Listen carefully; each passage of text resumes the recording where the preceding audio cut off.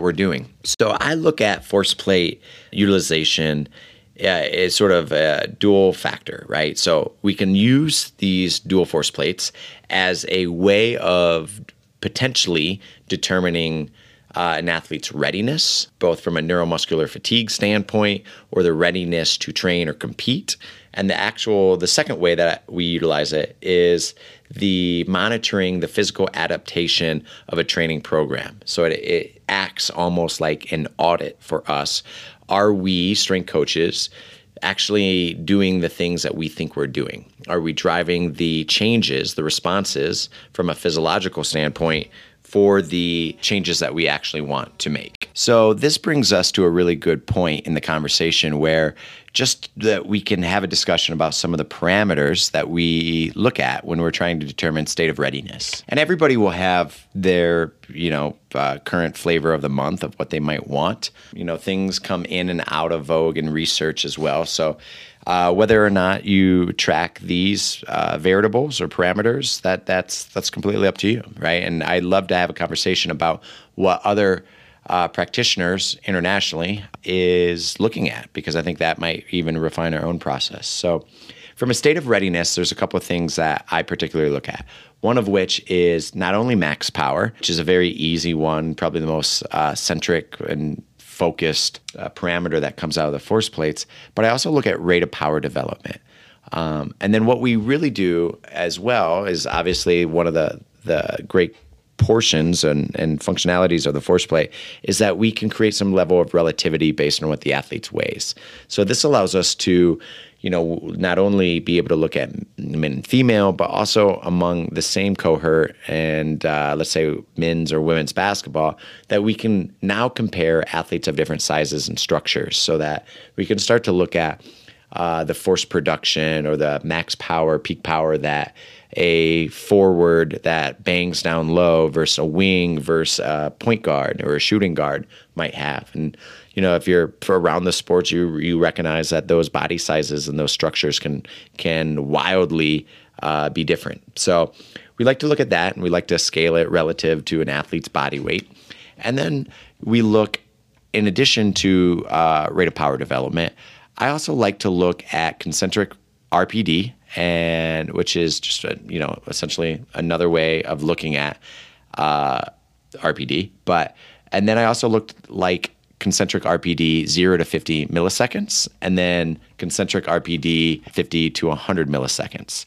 And this gives us a nice little indicator of looking at how the kinematics of a counter movement jump actually changes under the state of fatigue. This allows us to not only recognize, is there a force decrease because of some neurological overtraining or other factor, or is there, while they are producing the force that they do, are they producing it in a slower response? And are they developing that power a little bit slower? And where in that force trace, whether it's 0 to 50 or 50 to 100, is it changing? So we can really sort of thin slice that.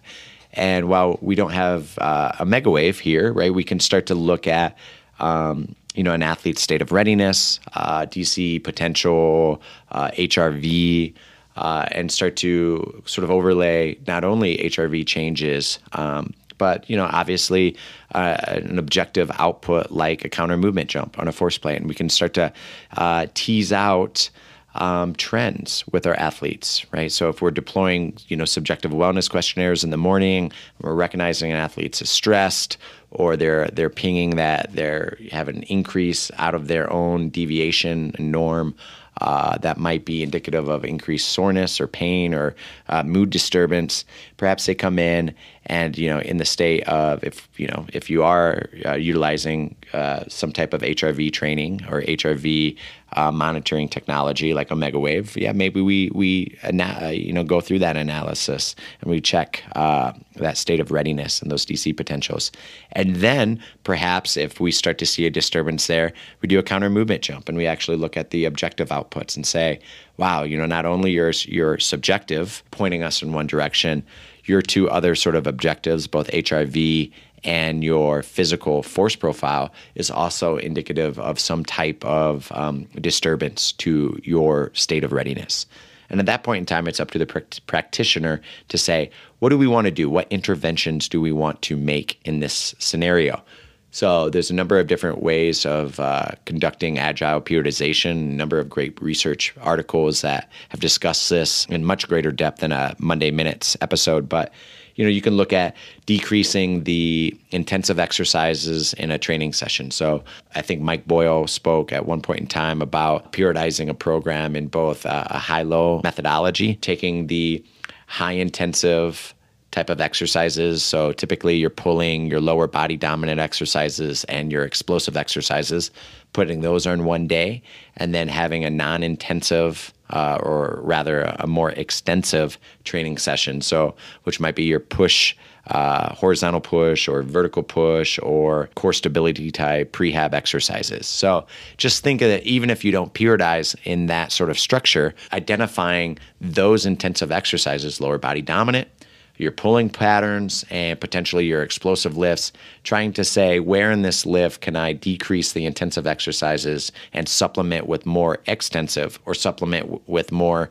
recovery, rejuvenation type of modalities that may allow them to better recover and find another opportunity where they are more recovered, more receptive to actually the training response that you're trying to deliver. So that's just a small way that we're looking and we're tracking and trending some of these physical outputs that go into our athlete management system. We get flagged notifications if it's one or two Z-scores different than what their typical norms are. We compute it and we look at some T-scores and we end up just tracking the trends of this and sort of making strategic decisions based on the physical outputs that we receive. Because the idea is to take that information and turn it into actions and to go from insight into action. The second way that we can use force plate technologies is actually auditing the training process, the training program. So if we are working on trying to, let's just say it's a 6-week strength phase for a particular athlete, there's some things that we would expect that athlete should be able to output on our force plates. So we also look very similar to potentially Sparta Science, right? We look at our eccentric force or load, right? We can also look at our peak force or concentric forces. And so whether it is max power or peak power. And then another one is for us is vertical impulse or concentric impulse. So whether it's load, explode, drive, like we should be anticipating that an athlete can, as they get stronger and more forceful, improve on that peak power. We also like to look at force at zero velocity as a component of training adaptation. So that's another parameter that we heavily weigh and our attention is on. If we're working on, trying to, let's just say if we're going through block periodization, if that's your strategy of why and how you like to periodize your program. If you're going through a power or transformational phase, if you are trying to add explosive power, then perhaps looking at takeoff velocity or looking at that amortization phase or looking at the differences between your braking impulse and your propulsive impulse. And that could be easily representative as in a braking to propulsive impulse ratio, and taking a look at that and tracking that trend or that amortization sort of time duration from the moment an athlete is braking in that eccentric load into the propulsive impulse of that concentric force production. So like anything else, right? If you're familiar with force plate technologies, there's hundreds of different ways along that force trace that you can look at different portions of it, and each of them are important. But I think the biggest thing that we try to recommend is that chasing all those rabbits often leads you into 100 different directions, and sometimes to cut through the confusion and try to create clarity, some of the things that we might want to do is try to limit options. And that's why it's sometimes, beneficial to just look at load or explode or drive or peak power, or rate of power development relative to their body weight, or looking at different ratios like the braking to propulsive impulse, and just narrowing down those parameters into your key 5 to 10 KPIs and just keeping a track on that, because it's a lot easier looking at 5 to 10 parameters and tracking that consistently than trying to track 115 different slices and dices along that force trace.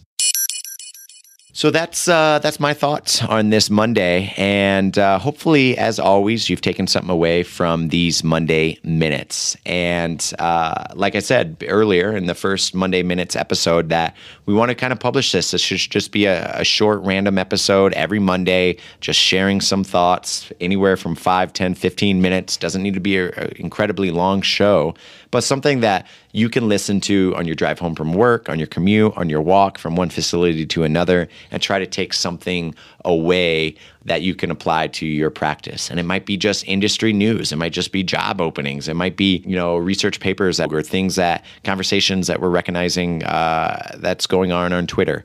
It doesn't necessarily always need to be impactful and profound, and that's certainly not what I'm trying to convey in these Monday Minutes. But I am trying to deliver you guys something that can directly benefit or provide some entertainment or some direct application to your practice, whether you're a strength coach, a physical therapist, a rehabilitation specialist, or whatever. Hopefully there's something within these Monday Minutes that you can take away and apply to your own domain.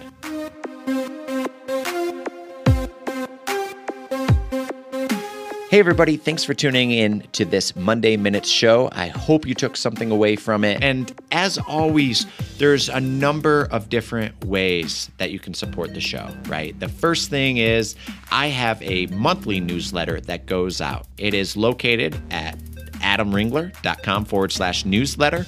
And like I said in the intro, it is chock full of great articles, research papers, sort of daily notes, things I'm finding fascinating and experimenting with and being a human guinea pig with to try to change my own behaviors, my own habits, but ultimately to really try to improve my life and get something a little bit more meaningful out of it. So head over to adamringler.com/newsletter, pop in your email, and I promise you'll get the welcome email and you'll start receiving those monthly updates and you won't regret it. I'm not going to send you a bunch of spam messages or anything like that. I really think that you'll get a lot out of it, and check it out. I get questions every single time we publish either an article or the latest update to the Decoding Excellence show. And the question I often receive is, how do I support this show? Well, we have a new way that the audience and the crowd and everybody else here can support the Decoding Excellence show. Head over to buymeacoffee.com/Adam Ringler.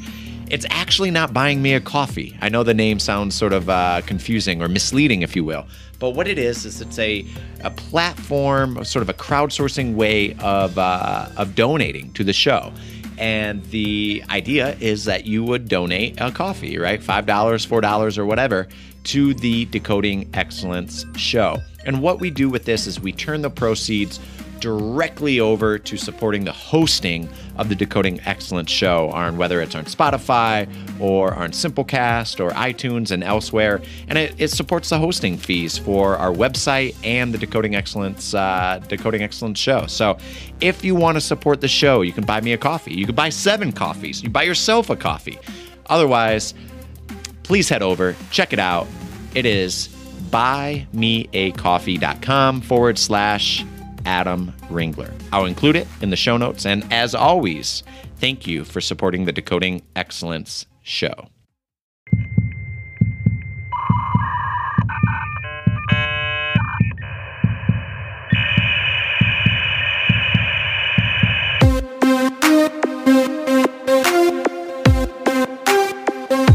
Sports science, strength and conditioning, high performance coaching. Welcome to the Decoding Excellence show.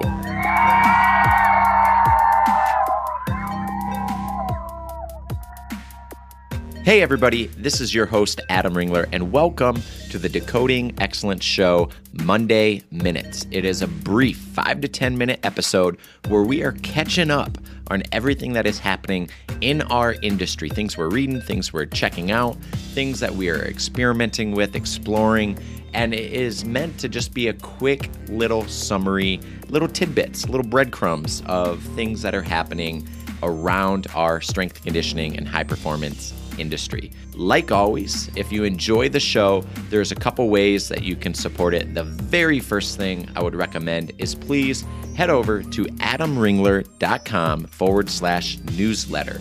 Pop in your email. I promise I won't spam you. And occasionally, about once a month, I'll send you an email. It'll be things that I'm reading, almost like a monthly recap of these Monday Minute episodes. I think you'll get a lot out of it. I explained to my friends that it is essentially the Birchbox of newsletters. You don't know what you're going to get, but you know whatever you receive is going to be chock full of great information. So head over to adamringler.com/newsletter. Hey everybody, welcome to the Minutes. Like I said in the intro, I'm your host, Adam Ringler, and let's get into it. Let's discuss what are some of the current events in strength and conditioning right now in our industry. One of the responses from last week's Monday Minutes that I received in Instagram and Twitter and elsewhere was the question about how we are utilizing force plate technology and force analysis into the actual individual prescription of our athletes. And that's something that I'm obviously very passionate about. I wouldn't have spoke about it on Monday Minutes last week, but I thought maybe we would go and do a deep dive into force analysis and the things that we find important, what we're looking at, and maybe how we're actually using that to drive individual change for our student athletes. So if you haven't checked out last week's episode, number one, start there. I think that would be the first point that you actually would want to listen to, some of the changes from a programming standpoint of what we're doing, the individualization for corrective strategies based on a key number of parameters off of the force plates, the dual force plates, AMTI plates that we have. In conjunction of using those technologies, we are also using some VOD performance tech, both the groin bar and the NordBoard, and we're prescribing some individual corrective exercises based on the asymmetries and strength deficits that we see on that. But this episode, this Monday Minutes, is going to be the discussion surrounding force plates. I think we had a very high level, 30,000 foot view discussion about, hey, if there's a couple areas in those numbers, how are we utilizing that to drive actionable change? So over the last week or so, I've had conversations with a number of different strength coaches across the country and actually internationally to discuss some of the things